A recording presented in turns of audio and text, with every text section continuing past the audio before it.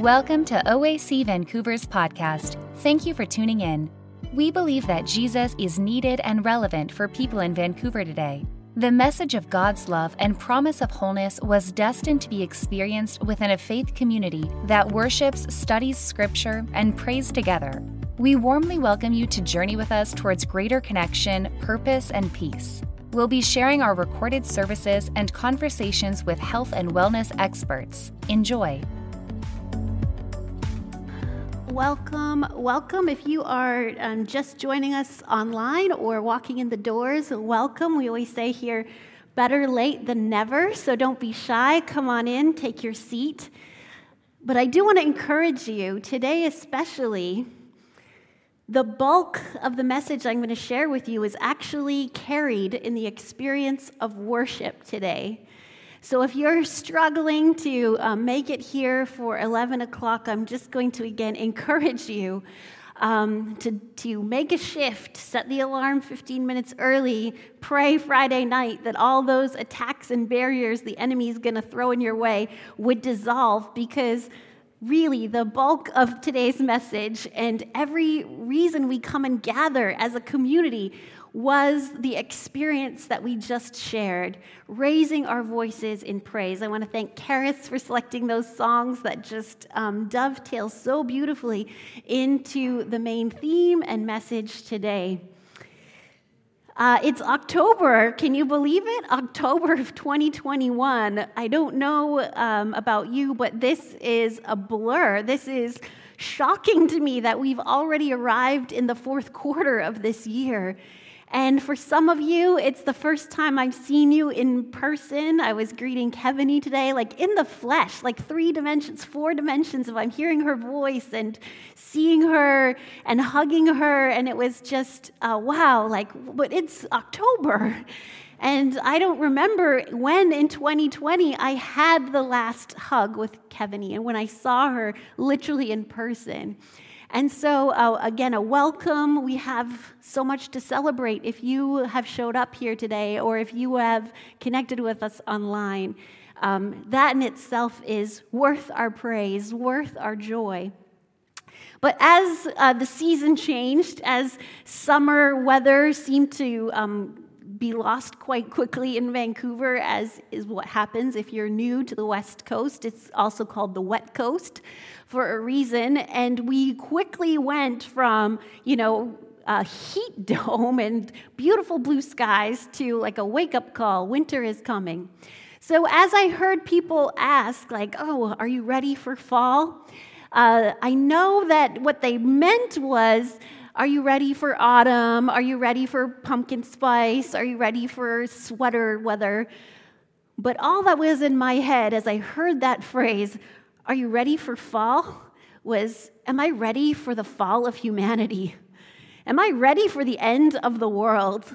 Because 2021 has disappointed us on several fronts as we tried to put 2020 in the rearview mirror and carry on with hope and keep focused on the silver linings. And yet it seemed that all of the celebrations, all the victories were premature. And our freedoms were short-lived, and the good news was overshadowed by continual bad news. Now, as Christians, if we take a biblical worldview, this shouldn't surprise us. We have Jesus who tells us, I've given you some signs of the time, some signs to know that the end is near, and those signs do manifest themselves in natural disasters and political disasters and wars. But he also said, watch out, because the love of many is going to grow cold. And the civility and the sanity and the respect that we would normally show each other is just going to be almost out of reach, out of grasp for so many people. And if they're not connected to that supernatural source of peace, joy, love, those fruits of the Holy Spirit that gives us heaven's power to attain those character traits, we can snap just like that. We won't have much to keep us grounded, to keep us hopeful, to keep us joyful. And I think if Jesus were here today and preaching, among one of the signs of the times just might be when your late night comedians start to question, is this the end?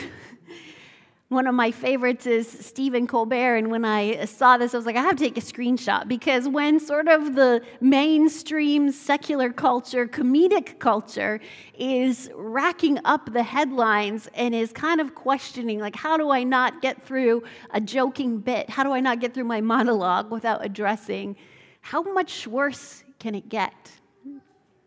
And as a pastor, I get to be part of so many different prayer groups, prayer gatherings, and I always hear people hoping and praying that things would get better, that this pandemic would be behind us, a thing of the past and history, that racial injustice wouldn't rear its ugly head again, that impoverished Canadians, our first people, our Indigenous, wouldn't be living in third world conditions while the rest of us enjoy the top-ranked quality of life on the planet.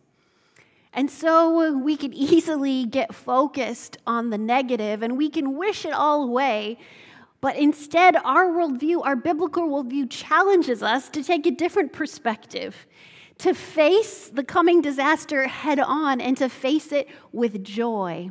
Because for the joy before him, Jesus endured the cross. He endured the nails through his hands. He endured the Romans that spat upon him. He endured the betrayal of his closest family members and friends.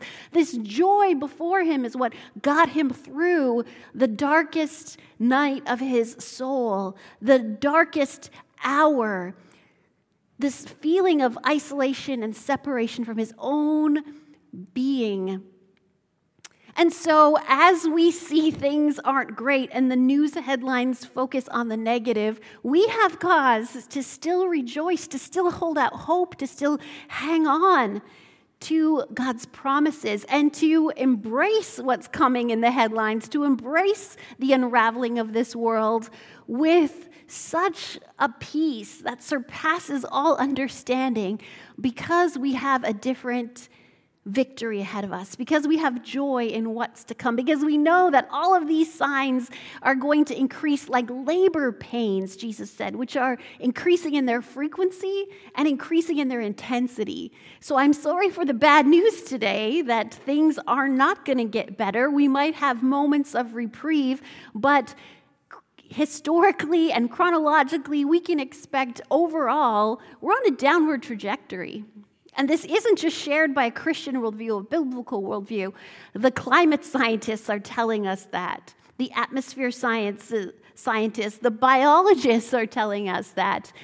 Our essential qualities that this planet has offered us are not going to hold out, are not going to be sustained, are not going to be healthy for too much longer. And what kind of a population can be sustained in extreme heat and extreme cold, with polluted waters, with the absence of essential organisms that keep us healthy and thriving? So our good news in the face of bad news is that we tap in to a joy set before us, just as Jesus did to endure the cross. And Scripture is filled with the antidote for discouragement and for distraught and for depression. We don't avoid those things as Christians, as Jesus followers, but we have a coping mechanism that is powerful because it comes directly from our Creator. The wisdom of Proverbs puts it this way: a cheerful heart is good medicine, but the crushed spirit is dried up bones. And today, as we sang, as we worship, these bones will sing, "Great are you, Lord." We are engaging in the remedy to everything that weighs us down, to the discouragement and the disappointment and the doubt that we're going to face. Remember that God didn't keep Daniel's companions out of the fiery furnace, and he didn't keep Daniel out of the lion's den, but he gave them the power to move through it and find victory on the other side. And so today, as we are recognizing it's October, it's fall, y'all, we are going to embrace fall with a Falleluia theme for the next couple of weeks. We're going to encourage each other to practice what Scripture has given us, this ancient wisdom for thousands of years. We're going to really go deeper. How can we put this into practice? How can we take the model of Jesus' life and embrace this? Because Jesus himself was a man of thanksgiving, of praise. In almost all of his recorded prayers, it's articulated that he gave thanks to God. And we find just one example in Matthew 14, where he has 5,000 plus people to serve, and he just is offered a couple of pieces of fish, a couple of crackers, some barley bread. And it's because he approached the situation with thanks. Thanks for a humble offering. The rest of us would be prone to look at that same situation and, like the disciples, say, this is hopeless. This is ridiculous. What is there to give thanks? We have 5,000 people to feed, and the only person who would step forward can't even bring enough for a couple people. We would tend to scrutinize and analyze that scenario with the most negative, hopeless mindset. But Jesus here models and demonstrates how to take a shift in your perspective and how that shift can lead to something miraculous. Taking the loaves and the fish, he looks up to heaven, he gives thanks. And from there, the miracle transpires. This is the thankfulness of Jesus. Today, I want to encourage you to adopt an important word into your vocabulary, and it's really the sentiment behind that word. But as I said, as we have sort of taken the fall season and said, this is the season in which we raise a falleluia, a hallelujah, we look at the origins of that word hallelujah, and we actually see it's not too common as that succinct ancient Hebrew phrase. In the Old Testament, you're only going to find it in the Psalms, Psalm 111 and Psalm 112, and they both begin with this word, alleluia. Now, translated into English, it's simply praise God, praise the Lord, or God is great. This is the same word that you'll also find beginning and ending, sort of bookending Psalms 146 to 150. The word hallelujah is only found one time in the New Testament. Does anyone want to hazard a guess as to which book in the New Testament has the word hallelujah? If you're a fan of classical music, Christmas time particularly, you might know the connection between Handel's Messiah and the Hallelujah chorus and the scripture that it's based on.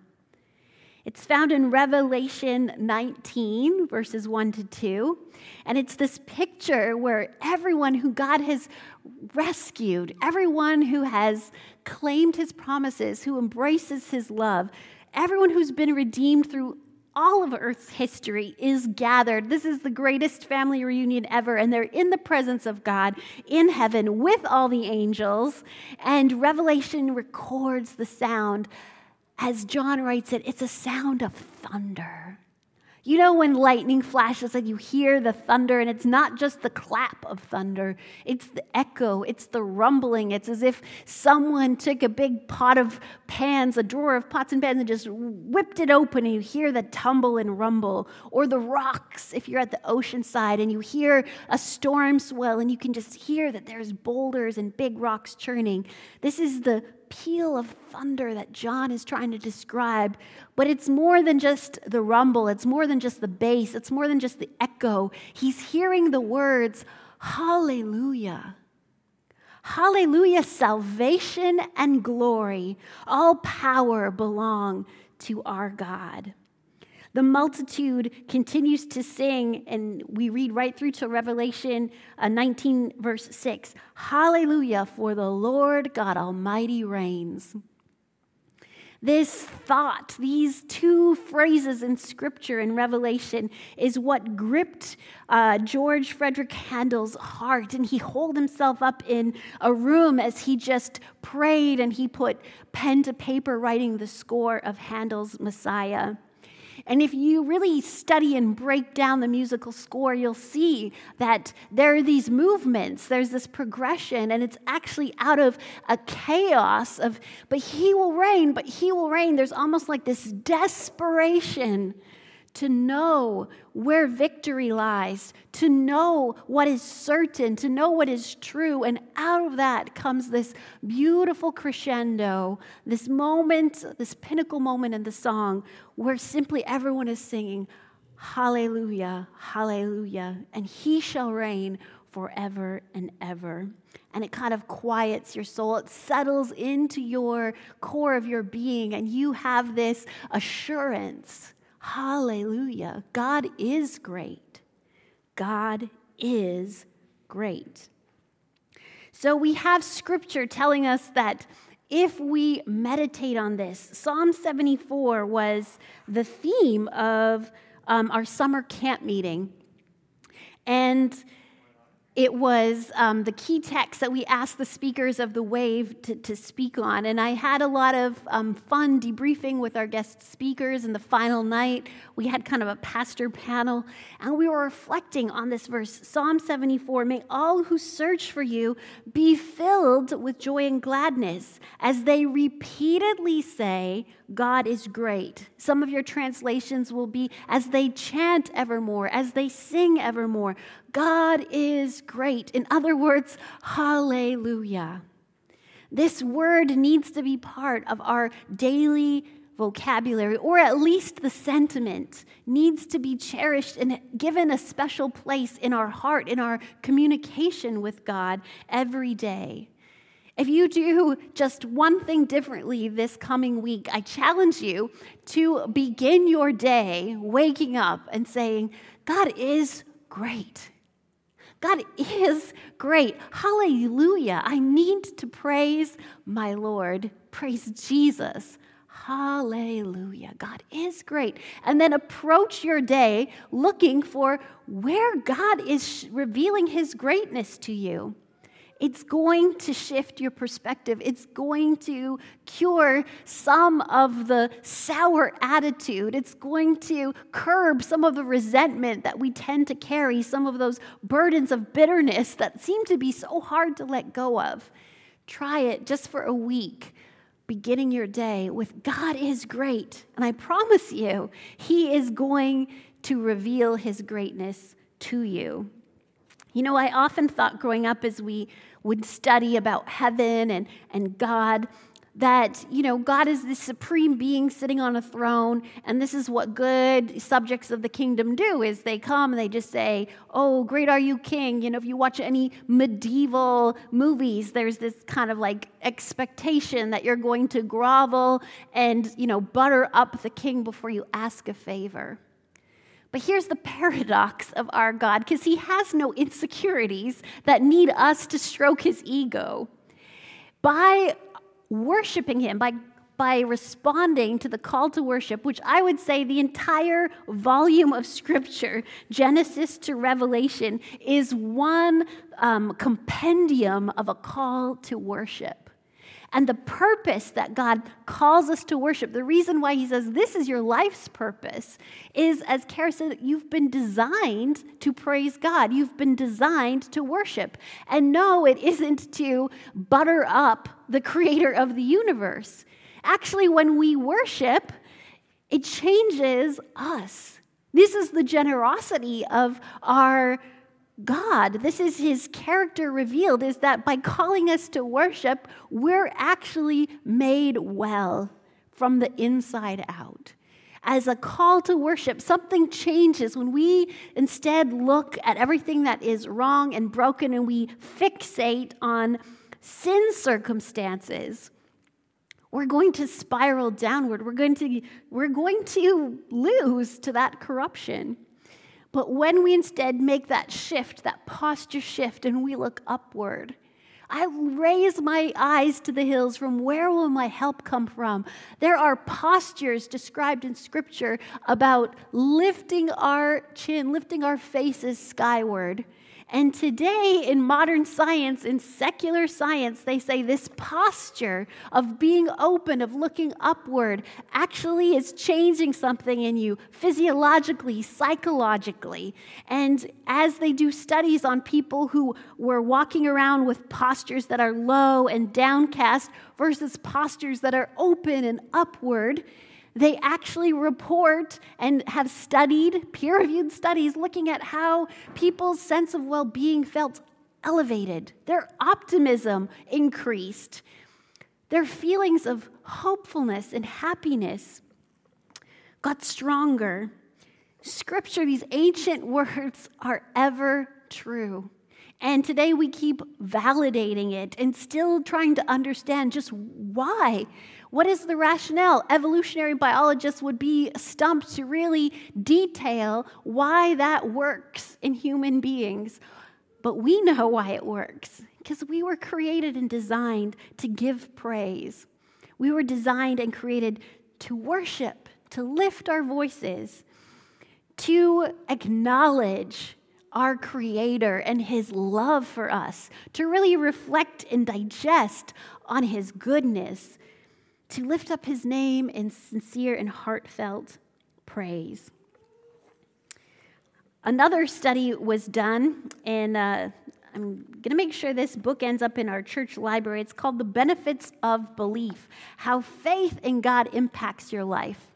And it doesn't just include studies on the Christian faith, but in terms of spiritual and religious practices. And we have an author, a researcher named Sonia Lyubomirsky. I may have pronounced that incorrectly, but I've put her name on the screen so I could give her full credit. And she wrote a book called The How of Happiness, based on extensive research with her doctoral students. She designed this experiment, this practice of introducing a simple gratitude exercise into the participants' daily routine. In one group, she said, I want you to take some time and try and aim to log 3 to 5 things that really are generating gratitude and appreciation in your heart that day. She had one group do that 1 day a week. She had another group do it 3 days a week. And of course, the control didn't do that at all. And they took the measurements. They had done the personal assessments of where they would place themselves on a scale of 1 to 7 in terms of unhappy and miserable to quite happy, to feeling really good. And so I'm asking you today, if you have that scale, 1 to 7, where do you place yourself today? Thinking back over the past month, today, where are you at? Did you show up here on the last thread of hope? Or did you show up today here feeling great and fantastic? Either way, you don't have to reveal that to anyone else in the room or online. But take a moment and go on a scale of 0 to 7. Where am I going to place myself? Am I feeling great? Am I feeling down? Do I have some room to improve? I'm going to bank on the fact that most of you are not a 7, given the state of today's world. Most of you came in here below a 7, so we have some room to get to that fantastic state of being. Well, here's the experiment as it ran. She asked people to write down, to journal, and put pen to paper about those 3 to 5 things they were grateful for. And the control group that didn't practice that behavior of expressing gratitude, of reflecting on what they're grateful for, saw generally, overall, I think 80-90% of them felt no change in their state of being, in their state of wellness, in their happiness quotient. But the groups that did it either once a week or 3 times a week, the majority of them reported feeling a better sense of happiness, contentment, a acceptance even of their circumstances. And these participants ranged from people where you would assess and say things are going pretty well in their lives, stable job, stable home life, to participants who were facing a terminal diagnosis, who were facing divorce, who were failing in school. So there was a whole range of people, and yet the majority of them, no matter where they began, those who practiced gratitude on a weekly basis noted a shift, noted a change, noted a release of some of the negativity that seemed to be dogging them. Another researcher, Chiara Rooney from Italy, she was a psychologist with the University of Bologna, and she worked on a sample of 67 women with breast cancer. So you know already these ladies have been experiencing a setback. She built on this work by asking these breast cancer patients to do a similar practice of gratitude.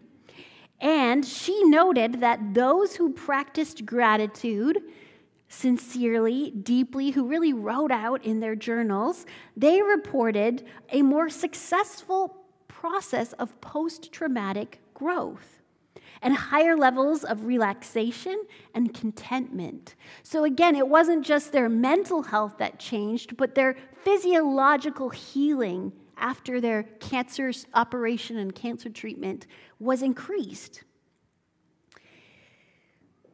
Another study that you might be more familiar with was published in National Geographic, and it looked at three populations in the planet who had been identified as having the oldest and healthiest people in the world. Some people know it as the Blue Zone study or the Blue Zone groups. And the three locations on this entire planet where you have centurions of good health, not languishing away in a hospital bed, were Okinawa, Japan, Sardinia, Italy, and Loma Linda, California.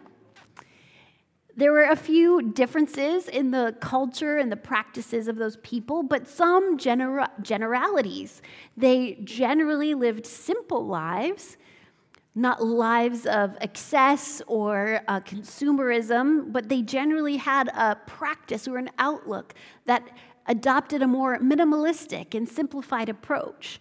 They largely consumed plant-based diets. Some were plant-leaning.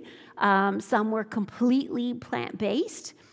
But what caught my attention was Dan Buettner, the author of the report. He summarized his study in one sentence that really caught my attention. He said, in interviewing more than 50 centurions, 50 people who had made it to 100 years old, on 3 different continents, I found every one of them likable. There hasn't been a grump in the bunch. To make it to 100 and not carry grumpiness, to not carry bitterness, that says something. And they all acknowledged that their longevity was not a burden. Their longevity and their quality of life were both beautiful and wonderful, and they were grateful for the years that they were given. I want to engage with you now in just another quick experiment before we conclude with another practice of Jesus' thankfulness. I want you to imagine right now a friend or a family member who is about to have a birthday. I want you to picture them, think of their name in your mind. And you decide that as you're shopping, you come across a mug, and this mug is just like them on ceramic. And you pick up that mug, and you wrap it up nice, and you give it to them for their birthday. And later that day, or maybe the next day, I want you to imagine you get a text from them that says, "Thank you for the birthday gift. How nice of you to think of me." Okay, now let's rewind just a day. You pick out this mug for your friend, same friend, picture their face smiling at you. Picture this mug that just is them on ceramic. And You wrap it up nice with their favorite color in a sweet little package, maybe write a note card, you give it to them. The next day you get a phone call, or maybe you bump into them and they say, "Oh my goodness, Karis, you picked out the perfect mug for me. Oh, Gayleen, you knew my favorite color. That's on the mug. How thoughtful. Oh, Rafa, how did you know that I would find that phrase so funny? Oh, Celine, I can't believe that you took the time to identify that mug and to wrap it up so special. You just chose even the ribbon, the attention to detail. Wow. And that mug, as it sits on my counter, it just reminds me that I'm loved. And I put my favorite tea, the tea I saved just for Sabbath, I put my favorite tea in that mug. And it just warms my soul on the inside, and I just feel like I'm getting a hug from you every time I see that mug. And it's the first one to go in the dishwasher because I just want it ready for the next day. How are you feeling about your gift of a mug right now? Did you notice a difference in the second words of appreciation than in the first? This is not a complicated or hard experiment, right? Your brain, I know right now, is firing up in a different level than it was when someone just said, "Thanks for the thought. Appreciate that gift." It's in how we express. It's the detail in which we go to when we say, "Great are you, Lord. Praise God. Thank you." And so as we head in to what is going to be Thanksgiving season, and as we prepare next week for a Thanksgiving Sabbath, one in which we will share communion, we remember that before Jesus broke the bread that symbolized his sacrificed body, before he poured the grape juice that symbolized his shed blood, his pain, his agony, his suffering, he gave thanks. And so it's going to be important for us to approach that experience, nurturing, tapping in to the benefits that God has laid out for us, for our gain, in thanksgiving and an attitude of praise. Jesus, as he approached the tomb of Lazarus, dead, stinking behind a stone wall, he looked up and he said, "Father, I thank you that you have heard me, and I know that you always hear me, but I'm saying this for the benefit of the people standing around me, that they would know, that they would believe that you sent me." Taking our praise and gratitude and thanks to the next level, we need to not only journal it in our private spaces, in our devotional time, we need to start expressing it for the hearing of those around us, for the hearing of our faith community, to encourage them and inspire them, and for the hearing of those not yet in our faith community, so that they will start to see, as Jesus has declared, that God sent him. God provided the power to overcome the darkness of death. And so we have a couple of easy ways for you to try that here at OAC. As you leave the service today, you're going to see a table set with some leaves and permanent markers. This is an opportunity for you to express and again go deeper, not just say, "Oh, I'm thankful for good health," but God, wow, this vigor that I feel, the ability I have to unclench my hands, the ability I have to roll my shoulders, the ability I have to bend my knees, to dance a jig, to tap my toes if you are immobilized, to really hone in and get specific in expressing, "God, I thank you, not that I have a good family, but wow, I have a family that has been stabilized by your grace. I have a family that forgives one another. I have a family committed to healing past wounds and breaking generational trauma." Or, "God, I'm thankful for the rain because I really needed to feel like it's not all sunshine and roses." The more specific you get in expressing your praise, you'll feel it. You feel great.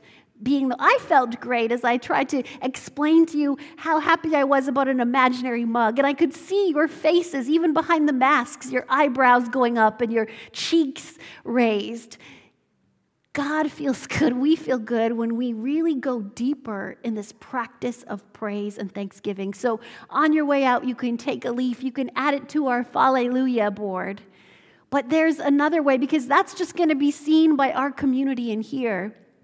We're encouraging you, those of you who are online and you have social media connections, take a picture that expresses your gratitude and joy. Hashtag it Fallelujah at OAC Vancouver. Let people know that you're part of a community that is countercultural to doom and gloom, that you are part of a community that, yes, knows the world is on a downward trajectory. You can answer Stephen Colbert's question and say, yes, the end is ever closer, but that's not need for concern. That's not need for despair. We have a God who has claimed victory, who has joy before him set. And it's in our future as well. We have a reunion we're looking forward to. We have a Savior we're so ready to see. And that attitude, as it comes through on your social posts, as it comes through on the leaves you want to share with our community today, as it comes through in different ways that the Holy Spirit's going to impress upon your heart, a note of thanks to someone in your life that needs it, or an expression of gratitude to a colleague or a neighbor. Let the Holy Spirit guide this week and embrace the spirit of gratitude, of praise God, of I love you, Lord, because. May that permeate every single day in the coming weeks. Because next Sabbath, I'm going to be inviting you, some of you, to share what changed in the past week, what shifted, what did you notice was different in your life. And we're going to give you time, space, and ways to do that next week before we share in communion. Until then, let's pray that the Holy Spirit would cultivate and nurture a heart of worship. Father God, we pause just to say thank you right now in this moment, just to savor and to confess. We so often skip through and rush through all of the blessings that you lay before us. We rush past them unnoticed, unaware. And God, just tune us in to see a little wink from you in a late blooming flower, a little cheer from you in the song of a bird, a little kiss from you as a sunbeam hits our cheek and breaks through those storm clouds, the comfort of your spirit when we sit by a fire or cozy up under a warm blanket. God, we acknowledge that the only reason we're standing here today is by your provision, by your power. We give you the credit, we give you the glory, we give you the honor and the thanks for all you've done. Lord, keep us in this place, in this posture of worship, not only as we conclude the Sabbath, but as we embrace the week ahead. And may others, in the hearing of our praise and the hearing of our thanks, be convinced that you were sent to walk in our shoes, to feel our sorrows, to experience our suffering, so that you could fully empathize and rescue us from it. We love you, God. You are amazing. You are generous. You are more than our imaginations can really handle. Bless us, we pray in your name. Amen. Thank you for listening to OAC Vancouver's podcast. Learn more at oacvancouver.ca. If you're in Vancouver, join us for worship Saturdays at 11 a.m. at 5350 Bailey Street. If you enjoyed today's episode, please rate, review, and subscribe. God bless you and have a wonderful day.